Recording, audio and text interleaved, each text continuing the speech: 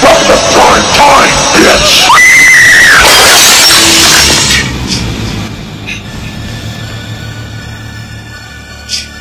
I was just petting him.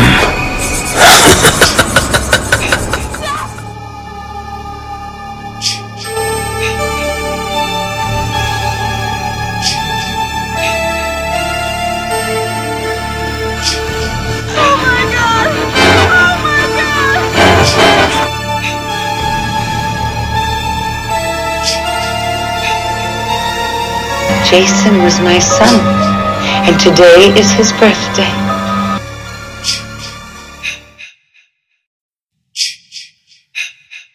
Hello, and welcome to And That's It, featuring Juno and Derek. I'm Derek. I'm Juno, and we're best friends, and we talk about stuff. And today we're talking about traveling time, but for Jason, not for Freddie. So, I don't know, Juno, how did you enjoy Jason's little getaways? Personally, I found them palatable, if not kind of fun. I had a good time during Jason X, and I definitely watched Jason Goes to Hell. Yeah, these movies are so different than everything that came before them. Truly. Which is perfect for numbers 9 and 10 in a long-running franchise. Like, at some point, yeah, you gotta shake it up. Yeah, keeps things fresh. Keep it fresh, funky, fresh. Fresh, funky, fresh, fab. Yes. I don't know. It was a lot of fun to revisit these movies. I hadn't seen Jason X in such a long time, and I hadn't seen Jason Goes to Hell in probably 2 years. So it was really cool to see them again as an older, wiser version of myself who really appreciates a lot of the risks they took and a lot of the sillier aspects. I appreciate that while these movies are silly, they don't fall into the goofy territory too much. Which is obviously a problem I had with Jason Takes Manhattan, and an even bigger problem I had with Freddy's Dead. So even though these movies are silly and fun, they're not goofy, and I appreciate that. Yeah, I think they take themselves seriously, but they're still fun bits. They're not taking themselves so seriously that it feels like a drag. Especially, I mean, we'll talk about it later, but I really enjoyed Jason X because of how wild the scientific pursuits were. They said, it's 24:55. We can do what we goddamn please. And that's what we do. We can do anything. Also, maybe Jason's highest body count because of the entire... maybe a little unethical that happens. I was thinking about it as it happened, and I was like, oh, that's a lot of damage. That's a lot of buildings. And then they were like, it's gone. It's all gone. Well, you can see it through the screen on the side, blowing up completely. It's Jesus Christ. Oh. There's millions of people dead. See, this is, I think this, which movie did I say was pro-life propaganda? Freddy's Dead? No, Dream Child.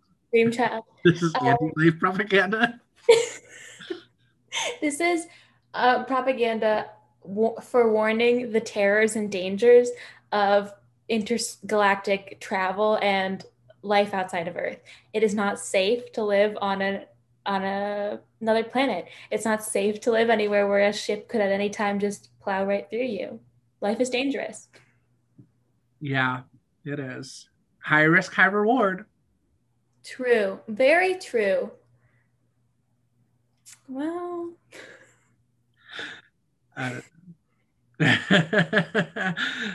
something else kind of exciting happened today. Do you remember what it is? This one I do remember, yes.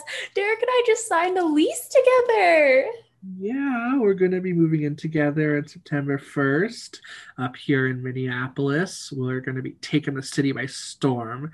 And by that, I do mean we're staging a coup and we will be turning Minnesota into a regime. That is right. Jacob Fry, your days are numbered. I just like keep one eye open at all times. Derek and I have never used weapons, but we are not afraid to try.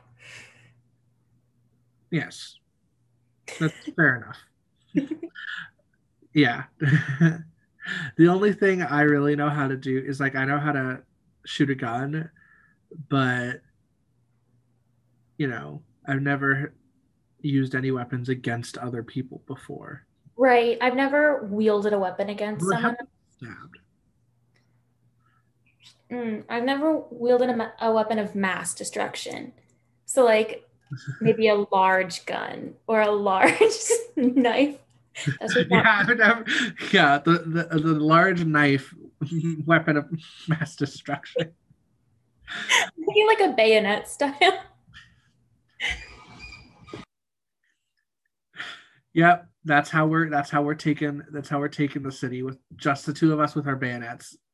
We're just COVID cautious. So we're staying 6 feet away from anyone as we murder them. Yeah. Real fun. Real fun. I actually do think in the abstract, like shooting and stuff at ranges, it is fun. It's a good time. I would go again. But like, I don't know. When it comes to other kinds of stuff like that, like axe throwing, I'm terrible at it. Or throwing knives and stuff. I'm truly so awful. It's kind of incredible. I want to try it. I've never been to a shooting range or to like a throwing range, but I want to try it. I have this weird, I don't know if I've talked about it. I don't think I've talked about it on the podcast, but I've told Derek before. I have this weird God complex when it comes to like utilizing new tools. I just feel like I would be good at it. It's like I know the fundamentals of how guns work. I have held a gun and like loaded one. I just feel like I would be good at shooting it. And I just feel like I would be good at throwing axes. You know what? I believe you and I support you. And I think you would be the best axe thrower ever. Thank you. That really means a lot. I know Jessie does she throws knives. Yeah. Do you know if she still does that? No, but I remember she was pretty good at it in high school. Because she could do it in her backyard. I feel like it's probably harder in like downtown Duluth. Yeah. Right now, her biggest thing is apparently just filling her water cup to the brim and spilling it on herself. We all have things that get to us. We all have our struggles. Jessie being a blonde white woman, you can't say that they don't have their struggles too, because Jessie is constantly spilling water on herself. It's hard. It's tough. It's tough out here for white women, okay? Mm-hmm. I hear you. Derek and I validate the white experience. We support you. We stand with you. We are allies. Okay, I'm removing myself from that statement. But Juno says, go whites. That's what I have your back to a certain extent. Right. And for me, white people, you may continue existing for now. That's my thoughts on it. None of you saw it, but I did do air quotes when I said people. And I just thought you guys should know that. I think it's fun how polar opposite the things I have said on this podcast are. I have both called for genocide and now supported white people. Yeah. What is my truth? Do I have one? Honestly, Juno, it kind of sounds like you're a white supremacist. That would only work, I think, if I was more white. Like functionally. I don't know. I'm only saying we have to go back to the text. And the text I don't think the text supports that. I just think the text is not supporting that. Well, readers. Dear readers. Dear reader, I moved in with her. Oh my God. Dear listeners, please write in as to whether or not you think the text supports Juno being a white supremacist. I'm I need to know. I need to know your thoughts on this. In like 2 to 5 years, I'm going to write a tell-all about my life. At 24 to 27? Yes, about my life exclusively during these last 5 years. Cool. 16 to 21. And it's going to be juicy. And there will be truths in there that I don't think you're ready to hear. I'm sure I'll show up at some point because... Oh, absolutely you will. And then you're going to have to write a counter tell-all. I'm going to write a counter tell-all debunking everything she said about me as libel. Once I learn what the difference between libel and slander is, then I will write my debunk. Maybe you will then have to write two, because you'll first have to write about your libel and slander commentary, but you'll also have to it's like revisionist history. You have to go through and be like, dear readers, that did not happen. Dear readers, Juno doesn't know what happened. This did happen, but what Juno is failing to mention is like that's an important lead up to it. Like, so yeah, okay, so I pushed an old lady in front of a train. Like, Juno didn't specify that old lady looked at me weird, okay? Stuff like that. We have an excellent guest for you today. We're so excited. She's a return guest. Last time we talked to her was about an absolute blast of a movie, Cursed, which, as you all know, we adored. Cursed, Hive, Rise Up. She's a musician, a YouTuber, a theater artist. It's Ghosty! Hi, guys. Thanks so much for having me on the podcast again. I'm so excited to be here to talk about these movies. We're so happy to have you, Dee. This specific episode has been in the making for about a year, actually. This is the first movie, Jason X was the first movie we were going to have Dee come on to talk about when we were going to do Friday the 13th last summer. However, things got flipped around, so she came on for Cursed instead, but now we're here again. So, yes. Yeah, everything worked out. So, Dee, yes. I have to ask, what is your history with the Friday the 13th franchise? Like, have you seen all of them? Did you watch them growing up? Are you a newer fan of them? Do you like them? So I'm not super familiar with the series. I honestly haven't watched the series in complete. My first Jason movie was Jason X. It's because I'm a 95 baby, so I grew up on 2000s horror. Like, that's just what it is. So that was my first Jason movie. And I've watched the original like Friday the 13th part 1. I've seen that one. I've seen the second one. And I've seen the remake. And I've seen parts of the fourth one, I think. I probably watched it all the way through, but I only remember segments of it. So it's like really spotty. And today I was looking over like how long the series is, because like I kind of want to like do what you guys are doing and watch the Freddys and the Jasons together and make a party of it. But there's a lot of movies. There's a lot of movies. So that's a pending thing that I'm going to do. But yeah, not super familiar with the series. But have always respected it because I understand that it's I understand that everybody really fucks with Jason. So yeah. Definitely. And I feel like Jason X is like such a fun movie to start with. Like, it sets a precedent that like, this is what I want to match. And then the rest of the season, you can watch the rest of the movies and be like, wow. Yeah, it was. I love that that's my introduction to Jason, seeing as like it's so different from the other movies. And how just like 2000s it is. I don't know. I love it. And also I think about, I don't know how my parents allowed me to watch this. This came out in 2003. I was like 7 or 8 at the time. And I watched this when this movie came out. Oh my gosh. Yeah. And I like the scenes like that I watched as a kid that I thought were funny all the sex scenes were really funny to me. And I knew they were sex scenes because I learned about sex at a very young age. So I knew they were sex scenes, but they were just really funny to me because I was like, why are people doing that? Like, that's so weird. Well, I do have some trivia about the sex scenes that we'll get into in a little bit. But before we talk about these movies too much, I do want to backtrack to our intro question, which is every week Juno and I will pick our like slasher of the week, a slasher we really admire, something that's near and dear to our hearts that we think is we just want to shout out. So Juno, what is your favorite slasher this week? Yeah, this week I picked the beloved The Cabin in the Woods from 2011. It is just a good slasher. People like it. There's fun twists.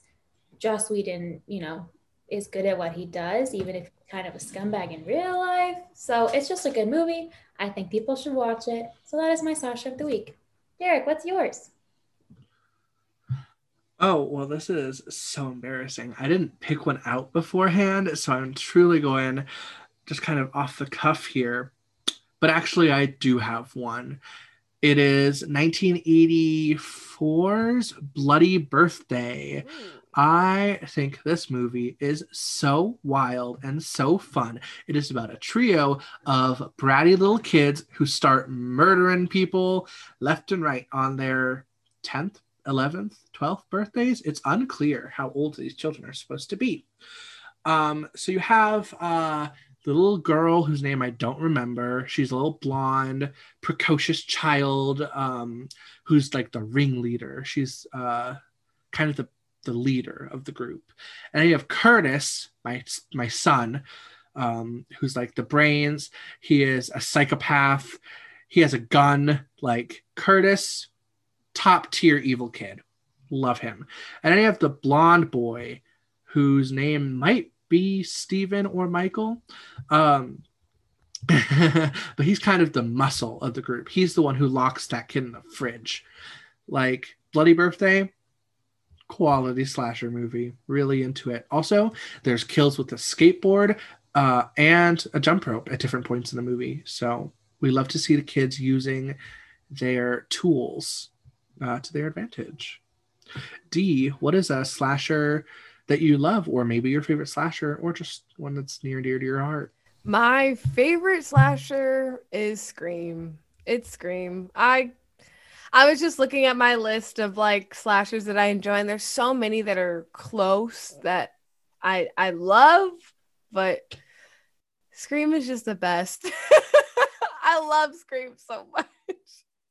Well, you're in good company because 3 other people have also said Scream, including both of our guests when we talked about Jason Takes Manhattan. Both of them picked Scream. So it's undefeated. Yeah. It's undefeated. It really is.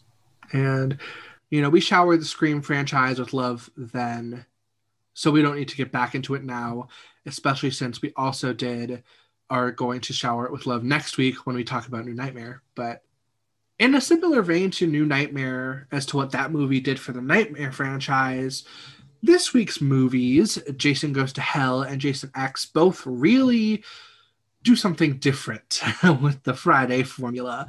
We're no longer at a campground stalking teenagers or on a boat stalking teenagers. We are in a diner. We are in Ohio. We are in a house. We go to hell. We go to space. Like, Jason's getting around. Yeah, he is. These are the middle 2 entries of the Jason traveling movies. So it's really interesting to see how that kind of happens between the 2 very different movies. As much as these movies are different from all 8 movies that come prior, they're equally different from each other. Wow. I don't know that anyone who watched Jason Takes Manhattan would have known what to expect for Jason Goes to Hell. And I don't know that anyone who watched Jason Goes to Hell would know what to expect for Jason X, because the leaps and bounds these movies take for this franchise are incredible. And while not everything in these movies works, particularly Jason Goes to Hell, man, do I respect the hell out of both of these movies. So, you know what? Let's start with the first one. Let's start with Jason Goes to Hell. What are your first impressions before I get into my weird spiels? Anyone can go.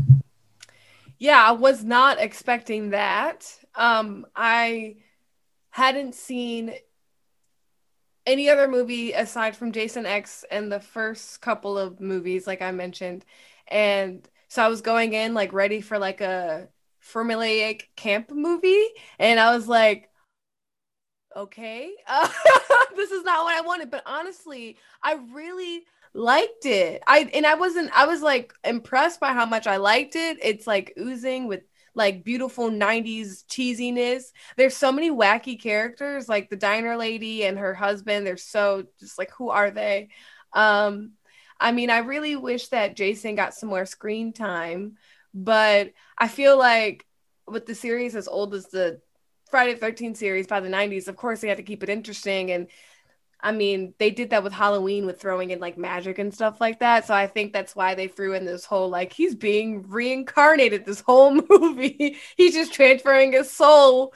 So although I wish I could have seen Jason more, I really kind of like that because it's just quirky and it's just only writers in the 90s would write this into a series that's been alive for 20 fucking years. Absolutely. I think the writers and probably producers for this movie read the room and were like, people have been sitting with Jason for a long time. What other unhinged things can we do? A baby. Now he's a baby. Now he's going to hell. Next movie, he's going to space. Jason goes where he pleases. He's a man about town. And I kind of dig it. I think, yeah, if you go in with the expectation that you're getting a camp movie, understandable that you would be disappointed. If you go in being Jason is going to hell, maybe also still disappointed. Yeah. You never see him in hell. That's kind of disappointing to me. That is, yeah. You never see him in hell. But yeah, I think that the low ratings of this movie, because it's literally 1.9 on Letterboxd, I think it's because people are like, oh my God, Jason, I'm here to see Jason kill teens that are horny at a camp. And it's or you could watch him be his soul move between different bodies and him chase his bloodline, because somehow relatives always come into play in these slashers. It's always they had a sister. They did that in Halloween. They did it in Scream. Do they ever? They did it in Nightmare. Mm-hmm. They did it in Nightmare. It's the same twist as in Freddy's Dead. Yeah, it's they had a sister. Only the blood relative can defeat the monster. Right. It's wow, this is 9 movies in and you're adding a knife that can only be wielded by a blood relative. I want to say, I think the reason this movie does so much the way it does is because it was a 23-year-old first-time director. I think it's also part of the reason I like this movie so much. Because, listen, if you gave me, the chance to write a Friday movie, yeah, it's going to be buck wild and things are going to happen that you're what? But honestly, I wish more big horror franchises would hand an entry to 22-year-old first-time directors, because I would just love to see the crazy shit that we get. I want to see a 22-year-old take on a Conjuring movie. I want to see what kind of shit we'd get there. I want to see a Happy Death Day written by someone in college. Oh yeah, I think the Happy Death Day written by a college student would actually be freaking amazing. I agree. I really admire Adam Marcus's choices with this movie. And even if from a film standpoint, maybe not everything comes together, it's certainly entertaining. Yeah.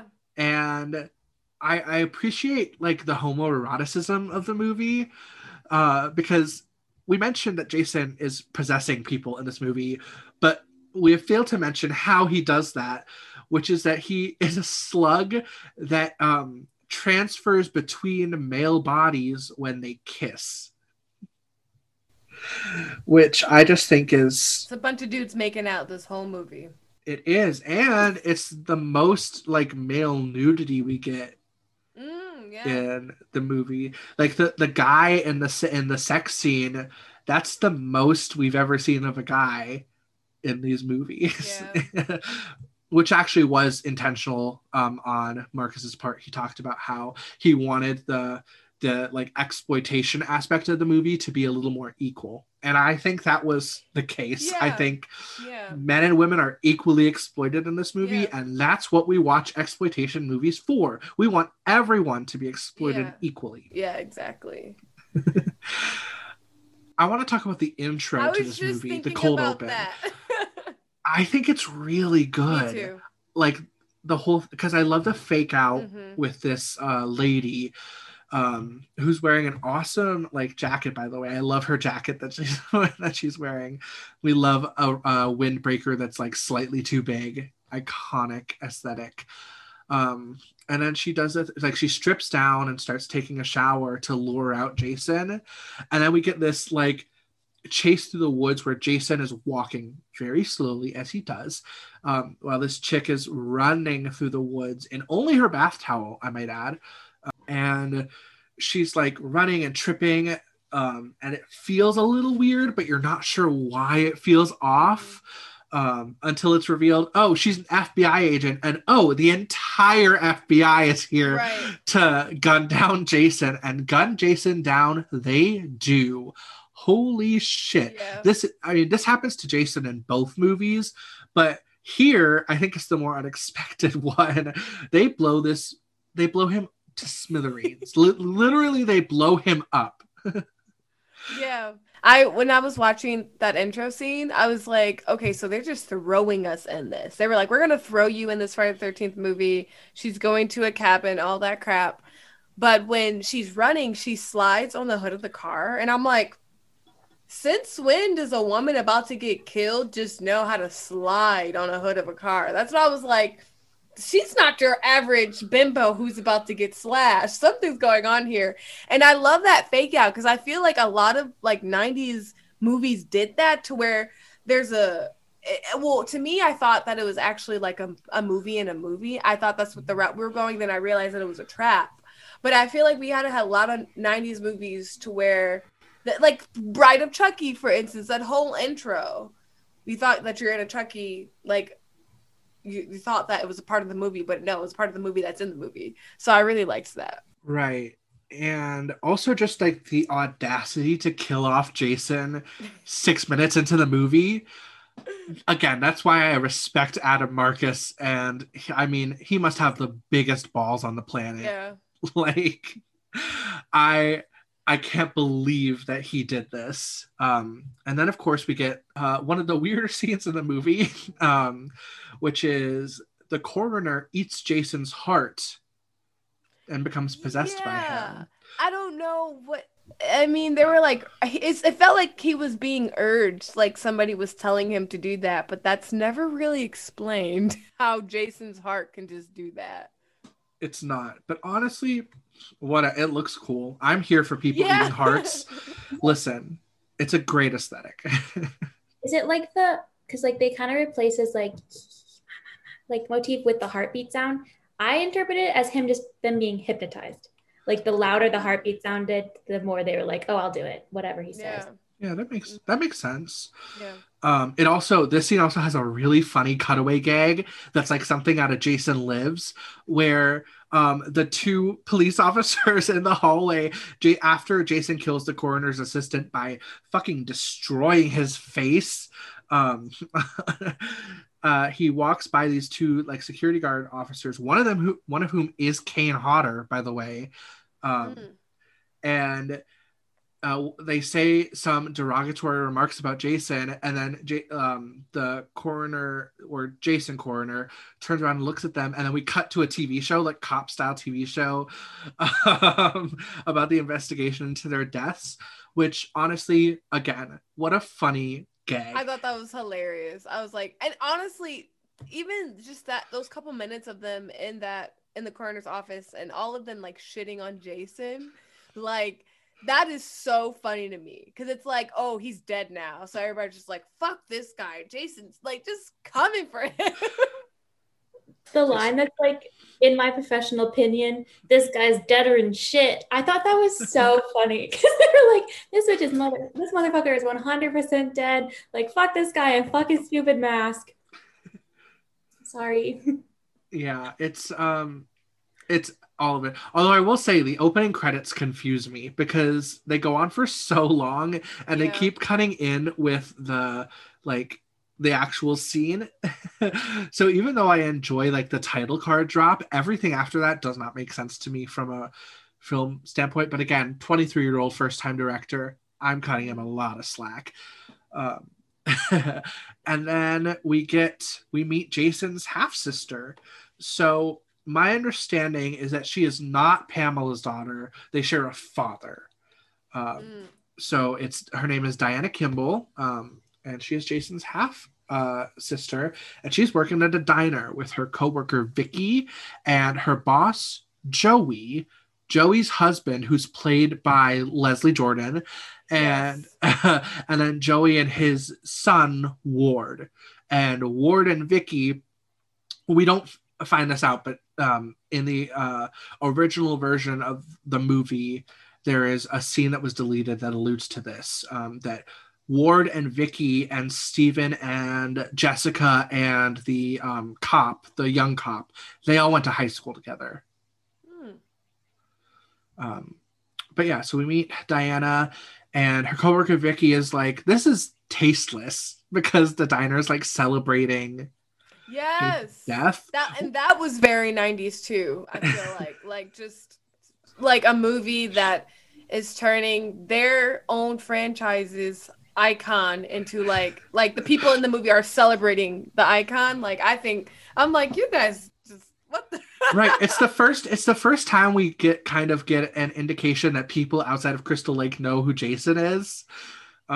Which I guess makes sense because Jason had been to New York at this point and made a big deal in New York, which is probably where the whole nation came to understand who he is. This movie also, by the way, takes place in 2002. Just so we're all clear. Because it came out in 93. Mm-hmm. It has to do with how the timeline of this movie is fucked up. Because as we mentioned, this movie, yeah. Oh, it's all messed up. No, this movie's 2003. Sorry. Because as we mentioned, part 7 takes place in September of 2001. Oh. So, yeah, timeline's really messed up. But it's cool. I like these characters. I mean, are all of them good people? No, but they're all memorable, which is like more than we can say for some of these other movies. I mean, part 7, we were literally like, what were their names? Like, we couldn't remember a single character. And we preferred part 7 to part 8, but I mean, it was hard to remember their names. With this one, Jason Goes to Hell, I'm like, yeah, there's like the badass waitress Vicky, and then you have like also the badass nerd Steven, and then the badass Creighton Duke, one of the most badass characters until we get to part 10 in the whole series. Like, everyone in this movie is kind of a badass.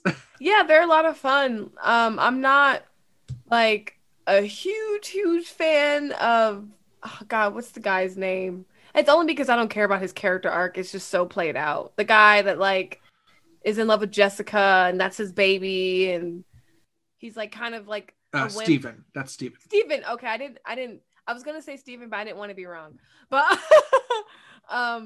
yeah, Steven. He's probably my least favorite character, only because like he's boring. So I see where you're coming from. I actually really like Steven. Only because I think it's cool to have a final boy, technically, and not a final girl. And also, I have a huge problem with this movie's final girl, Jessica. Jessica's my least favorite character in this movie.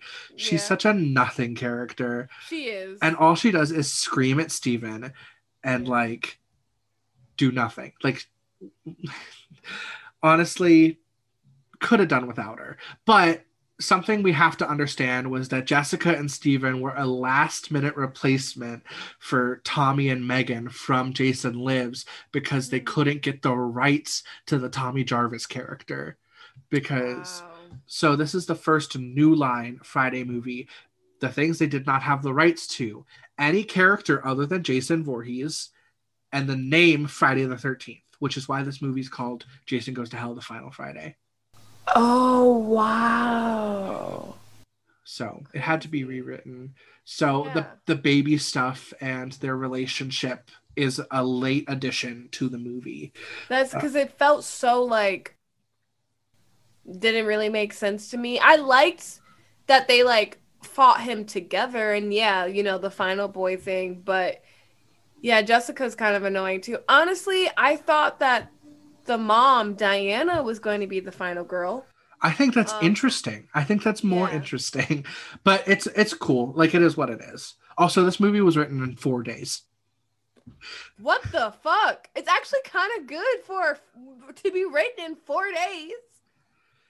I'm proud of this dude. I'm really proud of him. Somebody needs to give him an award because, like, anyone who's written anything like a short film, a feature, like anything, 4 days is insane to write a movie. Like, it is insane. It's incredible that this movie got made, let alone be as entertaining and fun as it is. Yeah. I also love how gory this movie is. I mean, it's something that was missing last week. Big. 7 and 8 were so censored that like it almost was like, well, what's the point? Here, gore galore. And I watched the R cut. I wanted to watch the unrated, but only the R cut is streaming. And I've seen the extended death scenes, however, and the gore in the unrated cut is even like more over the top and like delicious. It has. Will you talk about the differences? Mm-hmm. So I think the two biggest differences in deaths are in the tent scene and Vicky's death. So in the tent scene, it's somewhat off screen. We just hear the pole go through her. I figured that was cut. So in the unrated cut, the entire shot is from the other angle. So we see it from behind the guy rather than from behind the girl. We see the pole go through her, and we see it hit Jason rip it up through her torso. Oh, wow. And she like falls in half. It's yes. It's incredible. And then Vicky's death. So in the R cut, it ends with her saying "go to hell," and the possessed guy pulling her onto the like impaling her more. Mm-hmm. In the unrated cut, that doesn't kill her, and so to kill her, Jason crushes her head, and it like pops, like blood gushes up, like it's crazy. What other? Also, I think the opening with the coroner's assistant death is also gorier in the uncredit, in the unrated version. Like we see more bits of face fall from beneath the table. Yeah, I think I would have liked that because I don't know. I guess I'm spoiling it for the end. Like my favorite scene from this one was when Josh, like the cop, is Jason, and when his body absolutely falls apart after Jason like vacates. That was my favorite thing that happened. The Hellraiser death is what I call it, because it feels like it's the exact reverse of Frank's resurrection in Hellraiser. Yep. He's not coming together. He is absolutely falling apart, and I was like, we need more deaths like this, like so gummy. That is also gorier in the unrated cut. Ooh. Wow. And I thought that was so great. That was one of my notes that I took. I was like, this is amazing. The practical effects that they used to create this looks pretty damn good. Oh, they're incredible. Like, I mean throughout the whole movie they are, but yeah, I figured because I watched whatever's on HBO Max. That's the R-rated cut. I figured that was not the good stuff because I was like, this looks like they cut some stuff. I mean, listen, the gore in this movie, it all looks really good. So props to like, there's not a kill where I'm like, oh, another kill. I think another kill that's a little gorier is when Jason mashes the two guys' head together. I think we stay on that for like a couple seconds longer to get a real nice look at their torn apart faces. But even as is, that's not to say this movie was like cut apart by the MPAA Yeah, in the way that 7 and 8 were. Like this movie is still gory. Don't get us wrong. It's still pretty gory. I think it's by far the goriest movie up to this point in the franchise. Would you agree? Maybe I'm misremembering some of the early ones. No, I think I would agree in terms of like diversity and gore. Like the early ones have a lot of like blood, like wound seeping and like that sort of pain. But like this one, there's just a lot. Like if stab wounds don't get you, like the hand stuff will get you, or the head stuff will get you, or like there's lots of opportunities to be absolutely grossed out in this movie. It's true. Jason is probably at his most creative in, well, these actually both of the movies, because Jason X has my favorite kill in the entire franchise. I think everybody that has watched Jason X, their favorite kill is in that movie. Yeah, I mean, it's just I mean, what some other stuff that I really like about Jason Goes to Hell before we move on to Jason X, and feel free to also jump in with other stuff. I like the attempt at world building, even though it feels weird to do it 9 movies in. I think the idea of the mythos they're bringing in is cool, even if it doesn't make a ton of sense in the series as a whole. Creighton Duke, love him. He's so cool. Yeah. What else? I like. He was so essential to the plot. He really was. I mean, without him, Jason would have just would not know anything. He's literally the sacrifice. Well, I guess he's not. I don't remember. He doesn't die, right? He's not sacrificial. He does die, but it's not sacrificial. Like he doesn't give up himself to save everyone else. The way he dies like a normal character. Like they don't treat him like, which is cool. But he is the black character that gives the white characters. But he gives both of them spiels. It's true. Literally, Jessica and Steven. He's like, all right, here's what you got to do. Yeah, he is. I believe in you. He is an exposition like robot, like spouting out stuff. That does not make Creighton Duke any less cool, though. No. He's still a badass. The scene where he's breaking Steven's fingers in the jail, love it. And it's also, that scene isn't particularly gory for this franchise. I mean, like, he's not breaking his fingers off. It's still hard to watch, right? Because, like, I don't know. Finger stuff is weird. Like, breaking fingers and stuff, it's weird. One thing I do like is how the young characters, so Vicky, Ward, Steven, Jessica, and Cop Guy, how they talk to each other. I like how tender they are with each other. The scene where Ward gives Steven his car keys to run away, like, yes, I thought that was really sweet. That was, And it reminded, like, you know, they're about the age we are, maybe a couple years older. I mean, Juno, they're about our age because they're like 23-ish. And so it'd be like people we went to high school with had a fond memory of, like, people that we knew deep down were good people, how we talked to them, kind of.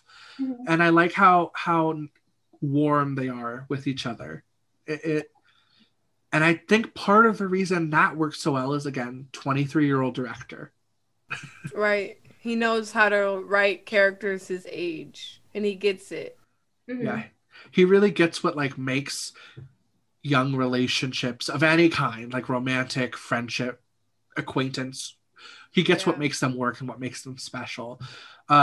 He also, you know, he gives us icons in the form of Joey and her husband. I love them. Yes, I love Pookie. I love them. As Joey, soon as she came on scene, I was like, I'm going to fuck with this woman hardcore. Joey reminds me of Edith from A New Beginning. Yes, but like slightly more put together. She like can run a business. And it feels like she has a good heart. Like, you know. Right. Just mean to her son for no reason. Well, she's mean to her son and to her employees. But at the end of the day, she's like not a bad person. Like when she finds out that when she thinks Steven is like on the loose and is a killer, she's like, that baby's staying here. We're keeping it safe. Like, you know, she can go into protective mode when she needs to. Even if she does only close her diner till noon the day after one of her apparently 3 employees dies. She's all about that money. We saw her making those burgers at the beginning. She knows what she I has to know. She was like hockey mask. It's true. Puts When her she fingers in the burger meat. well, to be fair, they are going to cook that burger meat, and if you're cutting out, that's what you got to do. But that scene is funny to me. Like when she's yelling at her son Ward for like messing up the hockey mask shape, and he keeps being like, "This looks stupid," and she's like, "It's only stupid because you're doing it wrong." Man, we love an She's abrasive funny. mom-son duo. They're pretty entertaining. That's and honestly, when we got to that diner scene is when I knew I was gonna like this movie. I was like, this is gonna be fun. Like I don't even care if any of this makes sense. I don't care that Jason's dead. Yeah, I don't well, care that he's possessing bodies. Like these much of it does characters are not make fun. sense. Right? But I also like Vicky. I think she's a really cool character. She seems like really brave and like a badass. She's a badass waitress. And her death scene is really cool. She like shoots the shit out of possessed guy Jason, and then when he gets her, rather than begging for mercy, she tells him to go to hell. And guess what? He does. I would have liked to see. I think she makes for a more compelling final girl just because I was like, this bitch can do anything. Yeah. Like, so much of Jessica, I was like, you're so wishy-washy and I don't agree with the things you're doing. Like, how long it took before she started to pull Steven out of hell with Jason. I was like, you really hate this man so much, you're just going to sit there and watch him go to hell? Like, I hate you. That's everything for you. It didn't seem like they were on bad terms, really, until she thought he murdered her mom.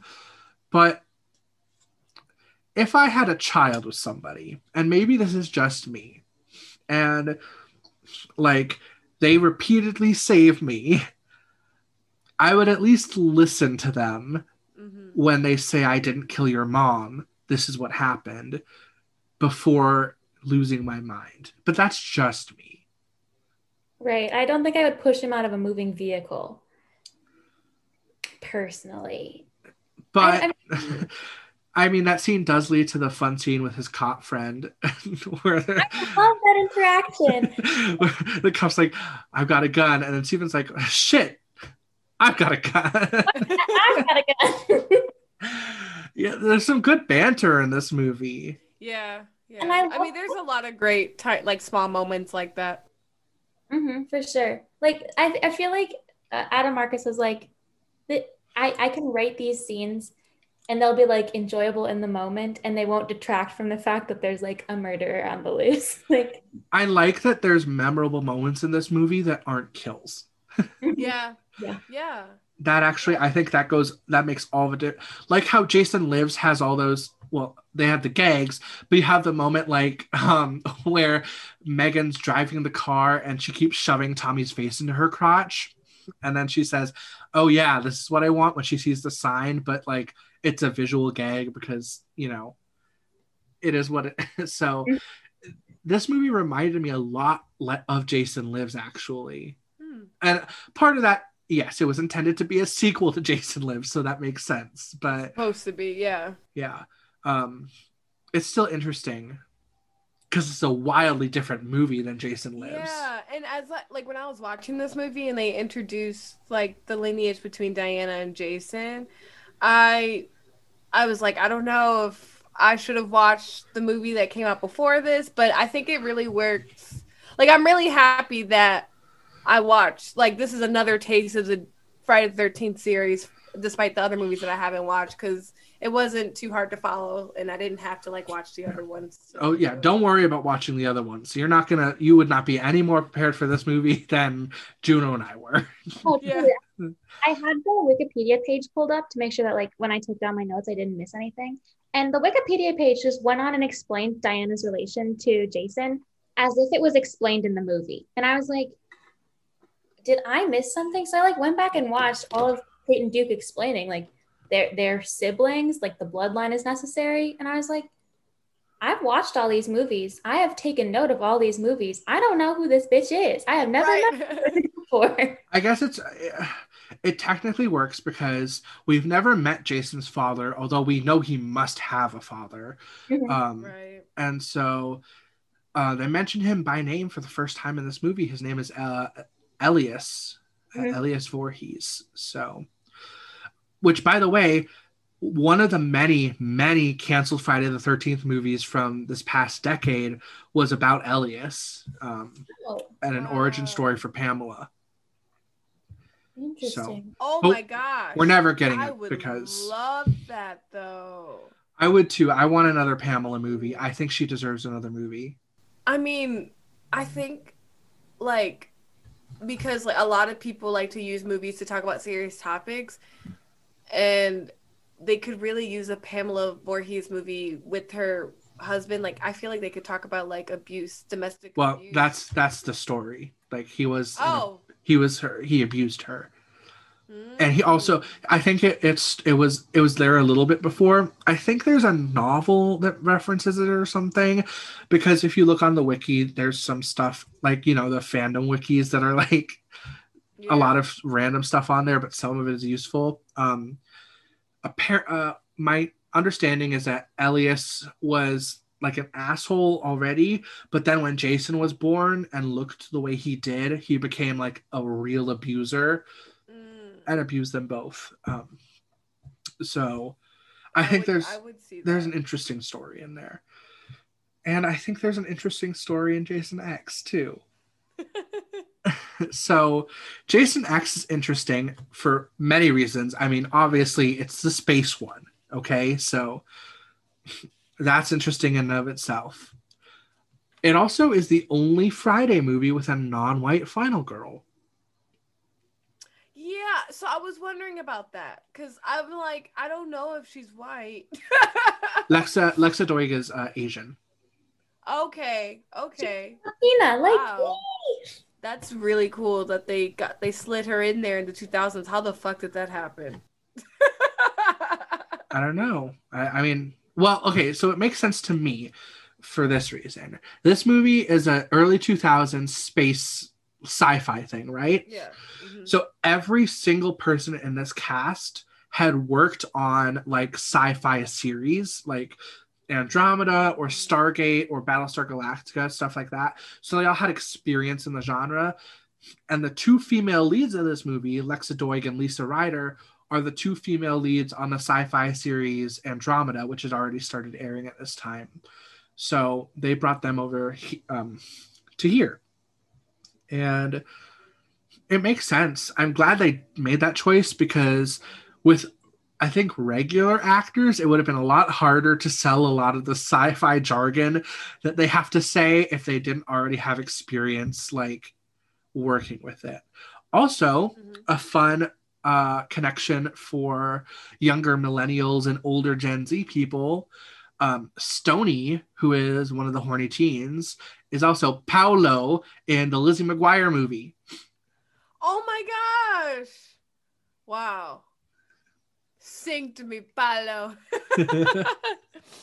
I did not know that. And he's getting it on. He looks really young in this movie. Yeah, that's the McGuire movie. He looks like he's like 30. So there's a 3-year difference between when they shoot this movie and that movie. Wow. But I have a little uncomfortable news. So they shot this movie in 2000. It comes out in 2002. 3. 2. I double checked this. Oh, Freddy really? vs. Jason comes out in 2003. Why did I thought Freddy Jason came out in 4? I mean, it's not that big of a difference. Yeah. But so Yanni Greenwell, who plays Stoney / Paolo, was born in 1985. So when they were filming this movie, he was 15. Oh, wow. And the girl who plays Kinza was 17 or 8. I think she was 18. Jesus. Wow. So yeah, that's... And they're supposed to be college students. Yes. So... Why would they just not cast a college student? I don't know. But like it is why the sex scene in Jason X, between them is the most probably tame in the entire series. Yeah, that's so that's some information. Nevertheless, he is an icon, important to cinema. One of the most, I mean, Lizzie McGuire movie, one of the most important movies ever made. So thank you, Yanni Greenwell, for your contributions to cinema. We love you. Although you know what? He did sell it to me. I believed he was horny, and probably because he was 15, so he probably was just that horny. And he got to kiss like a woman that was older than him. Like I know he was into it. I know he was into it. And his girlfriend is so annoying. I hate her. She's my Kisses the favorite worst. character. I literally hate her so much. Like, and like I get that she's traumatized. So I understand. But also, I don't see, the thing is, it's like I could understand her trauma if the 2 seconds we get with them together is just her literally being horny for him. It's like, I don't believe that you actually love this dude. Right, you just want to bone him. You want to fuck him. Yeah, like. Yeah. I mean, well, Juno, what are your thoughts into this as someone who knows maybe a little bit more about psychology? Well, I just was, obviously trauma responses are real. I'm never going to invalidate somebody having a trauma response. Her trauma response to be not opening a door to save her friend is like a weird perversion of psychological pain that did not make any sense to me. So when Rowan was like talking through, she's like, Kinsa, honey, open the door. And Kinsa's like, no. Yeah. Right. So sad. You're just gonna murder your friends. Also, big props to Rowan for handling that so well. Because I would have been like, Kinsa, you better open this fucking door or I'll murder you myself. Yeah. Much like Rowan had, in the previous scene, where she's like, if you don't shut up, I will break your neck myself. Yeah. I love her so Rowan much. is so relatable. Like, could you imagine waking up 400 years have passed and you're like, all right, time to fuck up Jason, like, it's interesting because up until the point where Rowan learns Jason is still alive, she does have this like wide-eyed fish out of water thing going on, but the second she learns Jason is there, like, she goes into like mission mode. She's like, okay, we have to get rid of Jason. This is not option. Like, we have to get rid of him. And no one believes her. Well, I mean, I'm sure some of them believe her, but the person who has the power doesn't believe her. The professor, oh man. I was really excited to see what is his name? The head guy, the black guy, Brickett or something. Oh, Brodsky, Sergeant Brodsky. Brodsky. I was really happy to see that he decided to Peter still execute Jason despite the professor trying to like bribe him. I'm like, yeah, thank you so much. Right. And they're like, so what do we do? The professor says that we have to bring him alive. But we'll just take his arm and say we tried. Yeah. I also think it's so funny that they're called Grunt Team. Yeah. Like, because they're the grunts, but they're just call themselves Grunt. That's so funny to me. Yeah, honestly, a lot of stuff in this movie is really funny. The scene with Chuck where he's like being really pervy and talking about Rowan, but then it ends with, I'm so lonely. Yes. Yes, that like that is how you write a pervy character. I was like, oh, I get it. Like, it's the difference between being like a rapey creep and just kind of a regular pervy creep, I think. Yeah, exactly. And they went to regular pervy. Also, Chuck is also someone who, when the time comes, he's ready to do his part. Like, he's not. Yeah. His perviness is never holding them back. Yeah. In terms of Jason. He's very aware of his perviness. Like, he knows. That's why he said he was lonely. He knows what he said about this woman that's been asleep in cryocted ice, whatever, for 400 years. Like, he knows that was ridiculous that he's, like, getting excited. And that's why he said, I'm so lonely. So that's actually two different characters. It's Lou and Crutch. Lou says, I'm so lonely. I said Chuck, didn't I? His name's not Chuck. And then Crutch is the one who survives and, like, lives. Right. I did mean Lou, but... Right.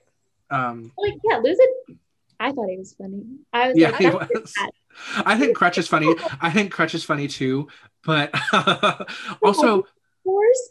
yeah, Or the Microsoft Microsoft conflict where people were beating each other to death with their severed limbs. Also, hockey being outlawed in 2024. Can we talk about that first? Yeah, literally. I mean, I can see it. I mean, it's kind of dangerous. People get hurt. Yeah. I mean, we're all three of us are from hockey states. Yes, Like, we are. Michigan's huge. Yeah. And Yeah. Midwest, probably just the Midwest in general, hockey's huge. of course. I mean, hockey like is our state sport. Like Yeah. in Minnesota. I like- mean, in Michigan, our only good sports team are the Red Wings, so. I mean, we had the Lynx, I guess. So We have the we our had the queen. Lynx. Our sports queens, the only Minnesota team to consistently be good. Woohoo! Yeah. I mean, so much about Jason X works for me. We could really talk about any of it. What do you guys want to talk about? Yeah, I mean, okay, I'm a big fashion person, so I really want to talk about how I really love that the outfits, like the costume designer literally created what people in the 2000s thought the future would look like, because these outfits are so 2000s, and they were like, all right, we're just gonna like cut some holes here, and like, yeah, now it looks futuristic. I love it though. I mean, Yeah, I know, I love it. Yeah. I was just talking on Twitter the other day about how I'm nostalgic for early 2000s aesthetics, even though most of them like objectively are terrible. Like I am nostalgic for it because, of course, as I mentioned, I was 1 to 10 in the years 2000 to 2009. Yeah. So like seeing this, it was like remembering a lot of stuff, right? I was looking at it, I was like, yeah, that is how people in the 2000s would think people in 2455 would dress. Yeah, it was I don't know, I think it was really perfect. I'm not huge into sci-fi. I don't watch a lot of sci-fi, but I did get the humor, and I liked the humor in this. This movie's really funny. Like, it's very, very, very satirical, but in the best way possible. Sure, I think it understands what it is, but Yeah. it's not beating you over the head with like, oh, this is so dumb, we're trying to be bad. No, the movie is like, it's taking itself seriously enough where it's really funny. Yeah, exactly. It got the balance, you know. It wasn't too much, it was just right. It's just right. I mean, and we still got the great Jason references, obviously. Like, My favorite moment in the entire series, you mean, which is, I mean, you're welcome to talk about it. Oh no! So I you don't go want to ahead. take away Yeah, from yeah. No, that's the best. That's yes. I'm sure everyone who's listening is like, what the fuck are they talking about? It's the scene where they're trying to create a diversion for Jason. So they create a fake crystal lake. And when that doesn't really work, they also create 2 fake campers. And they're like, what is it? I want to drink or smoke some pot or like want to have premarital sex. We love premarital sex. It's my favorite moment in the entire franchise. It's so funny and so so gets what these movies are, and like then the fact that works to like distract Jason. Also the fact that Jason is woken up from a 400-year nap by the sound of teens having sex. Yes, that scene was so funny because like it's as soon as they started, like his body's twitching or whatever, and then when she moans is when he wakes up. He's like, premarital sex. If there is one thing you know about Jason, it's that he does not fuck with premarital sex and he does not fuck with unsafe sex. The scene from the Jason Goes to Hell where he like steps on the condom on the way into the tent. Mm-hmm. I was like, genius. This man says, be safe or be abstinent. There will be no in between. And honestly, it's the right message. Jason is, I mean, you know, he really just wants America to have better sex ed. Mm-hmm. That's all He's it an is. advocate. Yeah, he's an advocate. He's here for the greater good. He's like Jigsaw. Yeah, sure. I mean, Jason, he's doing a lot. He has a lot to do in this movie. He has to fight virtual reality monsters. Yep. He breaks people's backs over his leg like he's Bane or something. I like the joke where Jason throws someone onto like the screw, and then the girl grunt finds that guy, and she's like, he's screwed. I was really happy to see the professor die so soon because I honestly hated him, and spoiler alert, if they were gonna do another Train to Busan situation where the worst character literally died in the last 20 minutes of that, like I couldn't sit through another half hour of him. So I was really happy that he died when he did because he was just bringing the team down. Also, maybe the weirdest sex scene in the entire franchise is him with Janessa. Because it's really hard. The whole kink scene. It's a kink scene. Because there's so much going on in it. There's so many different aspects to it. Like there's twisting the nipple, but also then he's wearing the like lingerie.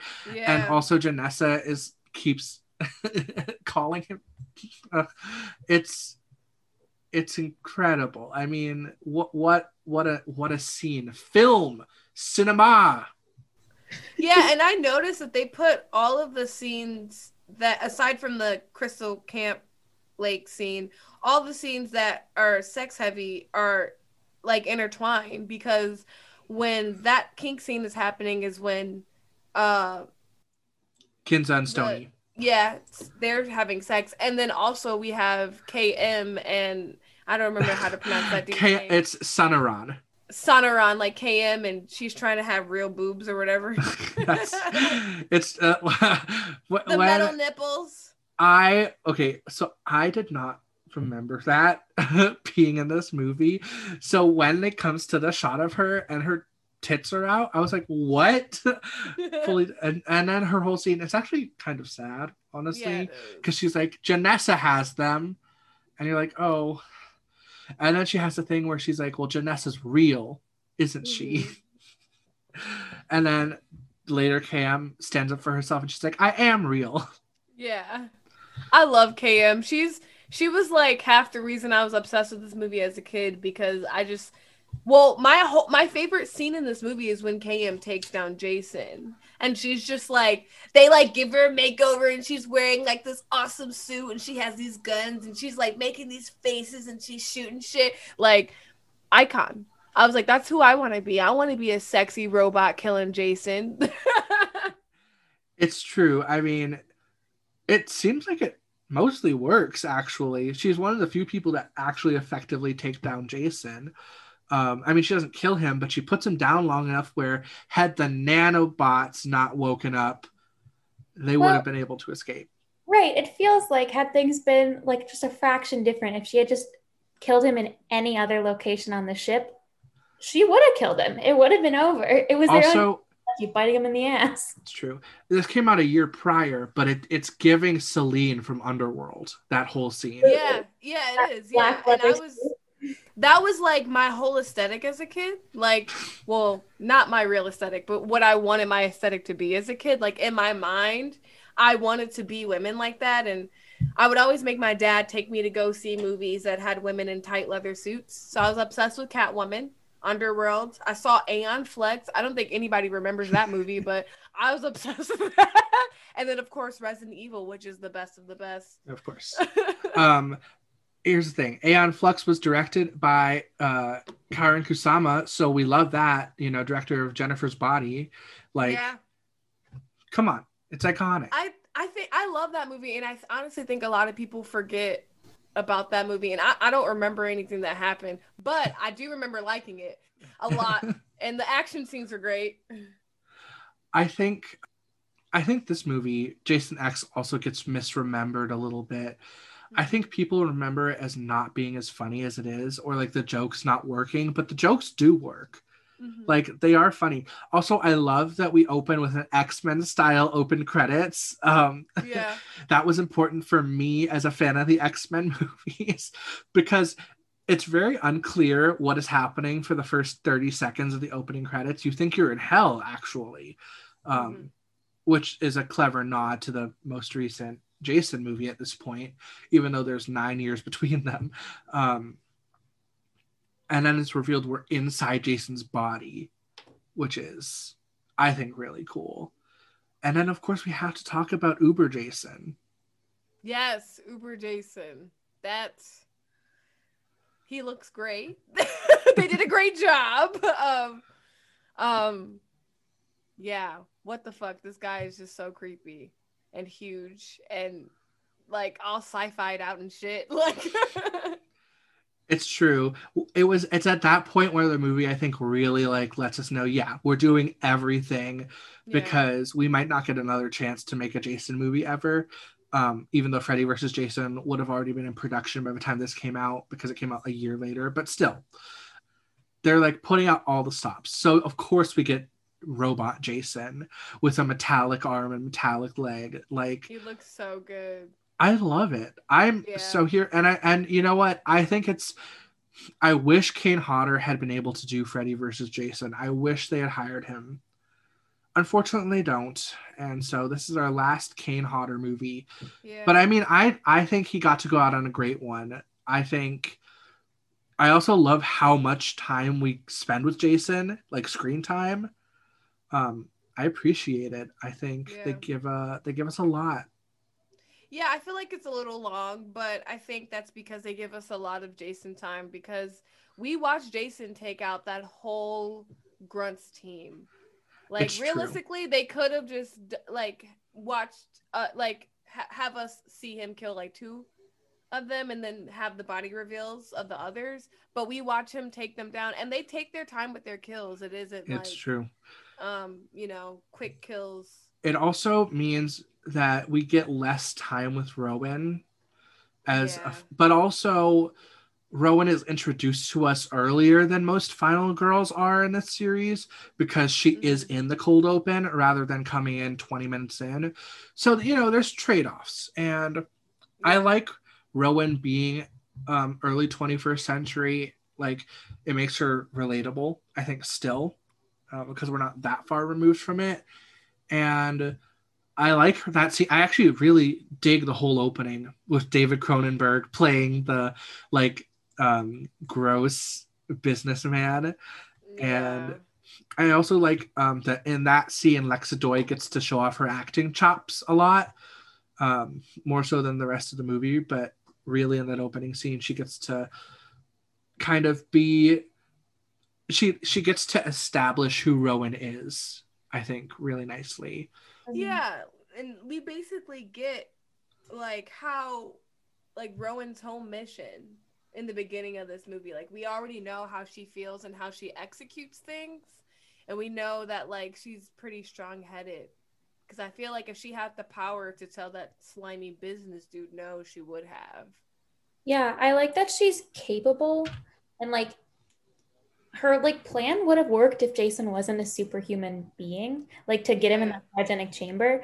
And I really like that she's not like helpless or like dependent on the success of others. Even when she's 445 years in the future, she like knows how to use a gun. She is directing all of these college age students to like escape from this. It's true. When she says it's like riding a bike, but it's a very different kind of gun. I mean, I'm glad that we get to see her use the shotgun in the beginning, so that kind of comes back. So they establish that really well. And also, I mean, as far as acting goes in terms of main characters, Lexa Doig is probably one of the better actors we've seen in this series. Like her, I'd say Corey Feldman is definitely up there. Tommy and Megan from Jason Lives, like they're on the better side of acting. Honestly, I'm going to include most of the actors from Jason Goes to Hell. That's like the better side of the actors from this series. And on the other side, you have like the actors from The New Blood, who were so bland we didn't even remember their character names. It was really cool this felt more of an ensemble movie than I think a lot of the Jason movies do, where it feels like even though Rowan is very clearly our like protagonist, we still get time with the other characters in a way that we really don't most of the time. Yeah. So it was nice to see like a full cast of developed character. I mean, you have the two, Stoney and Adrian, who are killed right away, but like apart from them, the rest of like the students are developed really well. And of course, I can't believe I took so long to mention it. The kill, Adrian's death. Yeah, I'm like, I was waiting for you to mention it because, like, you know. It's not only my favorite kill in this franchise. We did an aborted episode, Juno with Mary as a guest, Mary Sykes, my sister, where we ranked our like top 13 kills from slasher movies or just from horror in general. And Adrian's death, number one. Like, I think it's freezing her face, smashing it against a table, holding it up so we can see the smashed face, and then dropping her. I mean, everything about it is so good. So good. It's the quintessential slasher kill. It does everything a good kill in a slasher movie should do. We get to see her scared, we get to see her dead, and we get to see the gore. Like, boom, boom, boom. Mm-hmm. Everything perfect. It's inventive. It's fun, but also scary. Like, it's relevant. I mean, I think like using the, the whatever it's called to freeze her face. It's like nitrogen. It's nitrogen something. I can't remember nitrogen, what. Yeah, whatever they're using. I mean, I think that's pretty creative, given the period in time that we were in. Well, and I think it's funny because reasonably, Jason doesn't know that like how that works. So he's like, "This will kill her." Sticks her head in there. Probably was like, maybe she'll drown. Well, right. It cracks, and he's like, done. Great, bitch. Perfect. Also, I didn't even think about that.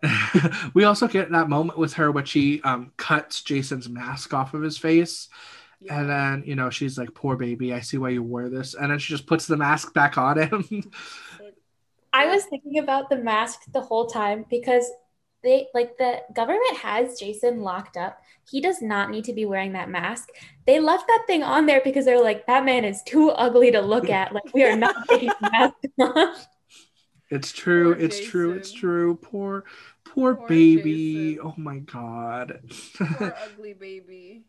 Poor ugly baby. I mean, the shot we get of him, like, it's miles better than the Jason design and Jason Takes Manhattan. That's what I'll say. I still think the coolest one is in The New Blood, but he looks cool. Also, I like Jason. We didn't talk about this, but I like Jason's design in Jason Goes to Hell. We never see him without his mask, but the way the mask has like, his head has grown so much that the mask is like morphed to his head. Or his head is like literally growing around the mask. It's gross, but cool also. And then, of course, we learn that Jason has a really tiny brain. Yeah. In this movie. How does he function with the brain this small? Yeah. Oh, man. Poor baby. This is backtracking a little bit. Because I'm thinking about the ending of Jason Goes to Hell, but sure. Freddy's glove grabs his head. So do you know how that happened? Do you know how we got Jason in space before we got Freddy versus Jason? Freddy versus Jason. So this movie takes place after Freddy versus Jason. Right. To be clear, because it starts in 2012. Right, and I got that, but why did we get that movie before it? Like, we got Jason X first because Freddy versus Jason was taking longer to rewrite than they had anticipated. So they were still rewriting. I'd forgotten that's how that movie ended. I was like, oh my God, Freddy is introduced at the end of Well, it took him 10 years because Jason Goes to Hell comes out in 1993, and then we get Freddy versus Jason in 2003. Jason, they had started production on, like, actual production on the version of Freddy versus Jason that we finally got that they had been wanting to make since 1987.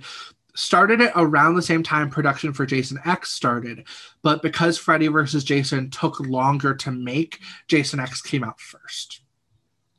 So Freddy versus Jason also does establish how Jason X is possible, of course, because we get how Freddy, brings Jason back. And Freddy versus Jason, another wild entry in this franchise.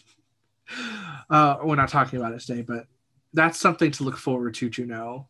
Also, because you'll have seen every Nightmare on Friday movie up to Freddy versus Jason when we watch it. Like, I think it's going to pay off really well for you.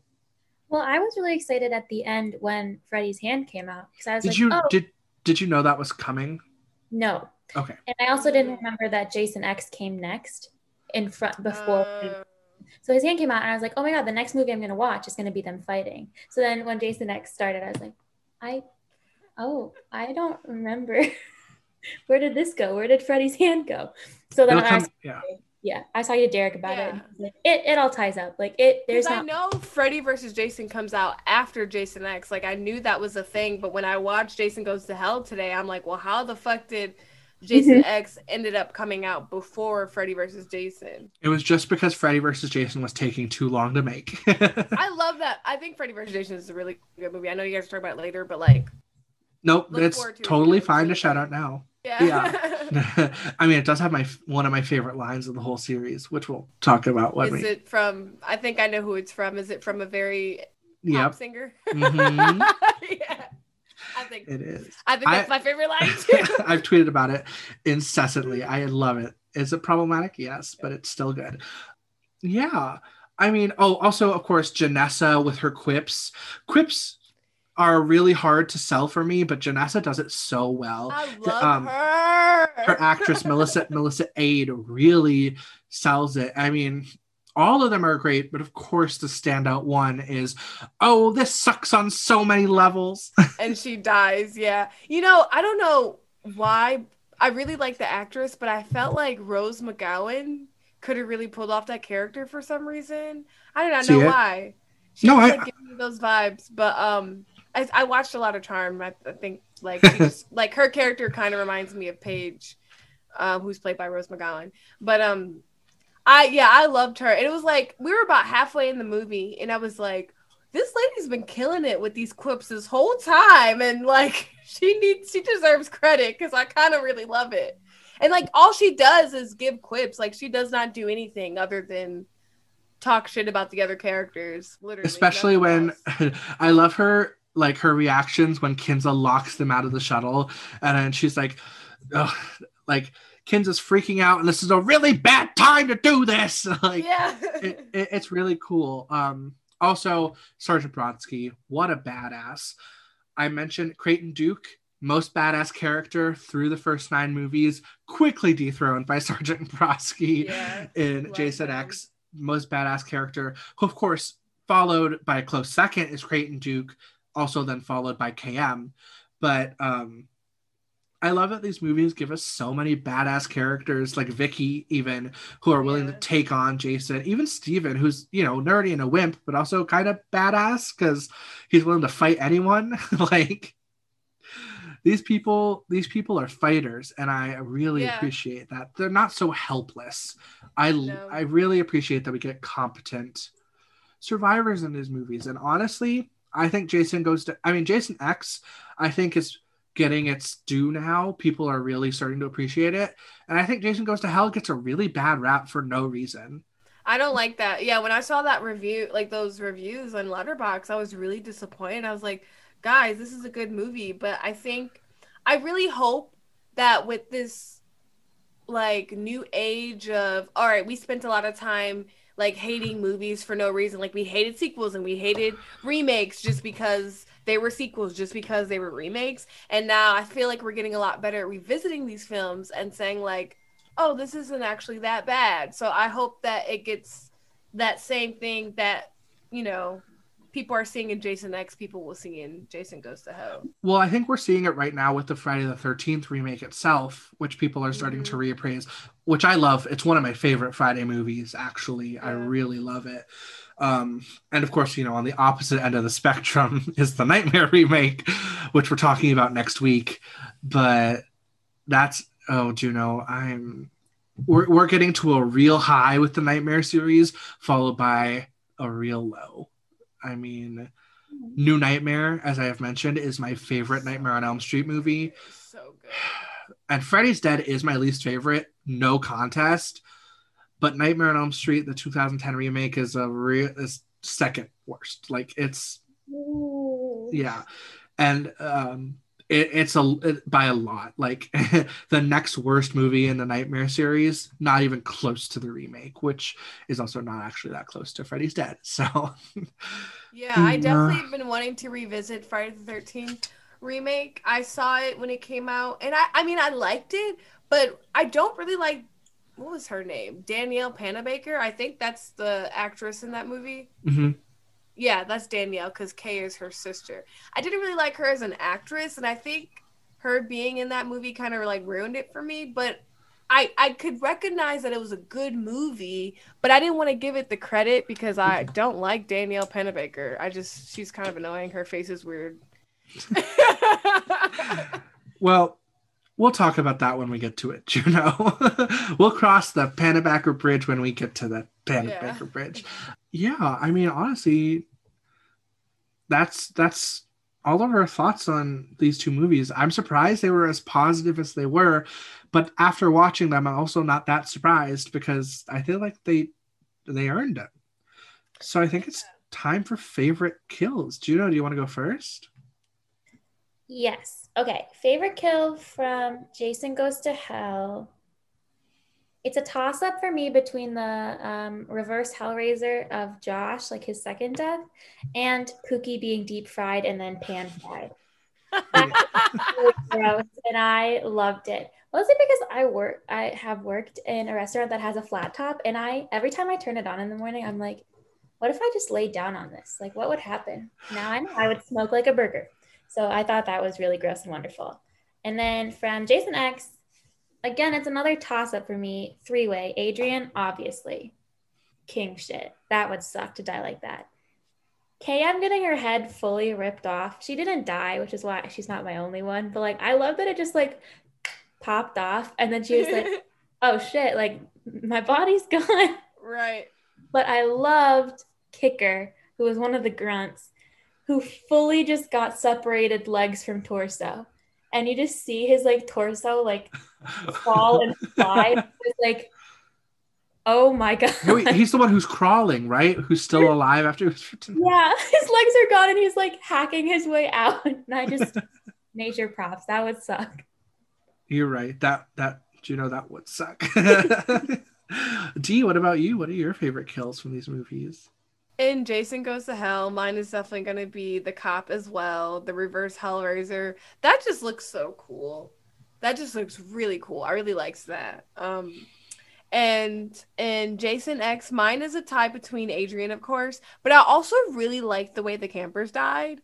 Like him just stuffing them in sleeping bags and just like throwing them like their pillows until they die. Like I thought that's like really brutal. And I mean, I know there's no blood or gore or anything, but it just sounds really painful. Well, it's a reference to that kill in The New Blood, the famous sleeping bag kill. Where that they brought it back and there's still no gore though. Yeah, but I think that's part of it. Also, Jason X, I don't know, Jason X is pretty gory, but it's less gory than Jason Goes to Hell. So yeah, it is. But I think also because they're not real. So yeah. But I also, again, yeah, I think there's no blood because it's referenced to a pretty bloodless kill. So we still have one more sleeping bag kill reference coming up. And I'm real excited for you to see it because it's different than these ones. But my favorite kills, I agree with everything. There are a lot of really great kills in these two movies. Jason Goes to Hell, I am going to pick two that haven't been mentioned. In the unrated cut, my favorite kill is the girl in the tent who gets sticked with a stake and then ripped in half through her chest. But in the R-rated cut, I'm going to actually pick Vicky, just because I like how strong she was right all the way through the end. And even though, like, obviously she wasn't having a good time, like, she didn't, like, cower in fear or whatever. She said, go to hell. And you know what? He did. So we stan a queen. And then, I mean, Jason X, I've said it already. It's Adrian. It's my favorite kill in the whole franchise. It's iconic, amazing, never been done before, incredible, beautiful, wonderful. We love to see it. I mean, Period. so good. So creative. so good. And Although it's like, how can you hate this movie when that kill isn't there? it's true. Oh, how can you hate this movie when you have that kill and Janessa's quips and we love premarital sex? Honestly, Yeah. those alone really make this movie for me. But also, I do want to give a shout out. It's not a particularly cool death, but it did make me laugh. Is the professor when he's like trying to bribe Jason, which is funny, like for the audience. It's like, I can give you fame and money and you'll be famous. And then Jason sees the machete and he picks it up and he's like, oh, you just wanted your machete. Sure, but remember who let you take it. And then he turns to his students and he's like, guys, it's okay. He just wanted his machete. And internally you're like, well, yeah, what do you think he wanted it for? Right. But that's a fun moment.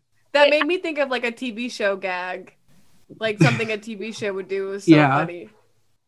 Real quick before we wrap up, because I can't believe we haven't talked about him. Dieter, the like money bags that the professor talks to, has such big Hamish Abernathy vibes, like from the Hunger Games. That one is like grumbly and like jaded and super sketchy. Also, one other thing, I agree, but when you talked about him, you reminded me that he is on the Solaris station, which we also haven't brought up somehow. Oh, yeah. They kill millions of people. Well, Jason, because Jason kills the pilot, which leads Yeah. So Jason indirectly killed millions of people. Which is, I mean, wow. But I mean, it's going to be on these guys' conscience, I'm sure. Like, I don't know that Sonoran and Rowan are going to recover from that. Like, yeah, it's a lot.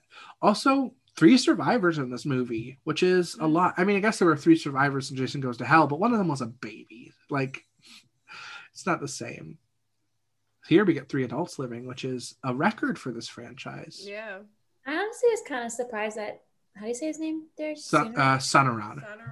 That he survived, because he was such a ho-hum character. I was like, I feel like he could just bite it at any time. But no, he survives, and he's going to make his hot girlfriend a body, and they're going to live happily ever after. Perfect. I like their relationship. I support Sonoran and KM's future. I hope that they get sexy times, and I hope that they live a long, beautiful life together. I hope that They're definitely going to be happy. Yeah, I hope she gets the boobs and nipples she wants. Yes. We're rooting for you, KM. We are KM Hive, rise up. Oh, Dee, this was so much fun. Thank you for coming back to talk to us. Sorry the episode got shortened by my Wi-Fi cutting out, but okay. Yeah, we love having you. Come back sometime. Yeah, this was a lot of fun, and I'll be happy to be back anytime again. And I'm just happy I got an opportunity to check out Jason Goes to Hell, because I don't know if I watch it anytime soon if it weren't for this podcast. So yeah, that I'm really happy that I got to experience that today, because it was a good movie. Yeah. So it's that time at the end where we pick our preferred movies. I think I know which one we're going to pick, but I do want to put an asterisk here that I think we all liked both of these movies. Just like when we were talking with the Nightmare movies, 1, 2, 3, 4, we were like, we like all of these movies. We just prefer, so this week, yes, I prefer Jason X, but Jason Goes to Hell, you still have my love. What about you, Dee? I prefer Jason X, but I still really like Jason Goes to Hell. I would probably rewatch both of them multiple times for sure. And Juno? Absolutely the same. I love Jason X, but I liked Jason Goes to Hell, and this has been a high week for me in this series, so I'm into it. And it's gonna keep soaring high for one more movie with New Nightmare and I'm gonna crash real hard. But yeah. Oh Dee, this was so much fun. Thank you for being back. Yeah, we love to have you. Juno, any final thoughts on anything? This has nothing to do with anything and everything to do with my brain, but I just thought it was funny that when Jason was reborn, he came back as ugly as he was when he died, and he still had the mask. You're being literally reborn. You could look like anything. It's true, because they also imply the reason that he wears the mask is that he is insecure about. Literally, and he was like, I guess it's a psychological crutch. But anyway, I just thought that was funny. Okay, that's all I have to say. Oh man, this was such a blast. I love it when the two movies we talk about, that we like both of them. Those are definitely, I think, the most fun episodes. Next week, we are talking about New Nightmare and the 2010 Nightmare on Elm Street remake. Honestly, we'll see if my opinion softens on that movie. It might. My opinion softened on a lot of movies I thought I hated, but it didn't soften on Freddy's Dead, so we'll see where the remake fits in. But until then, on Jason Goes to Hell and Jason X, the middle two entries of the Jason's Vacation series, that's it.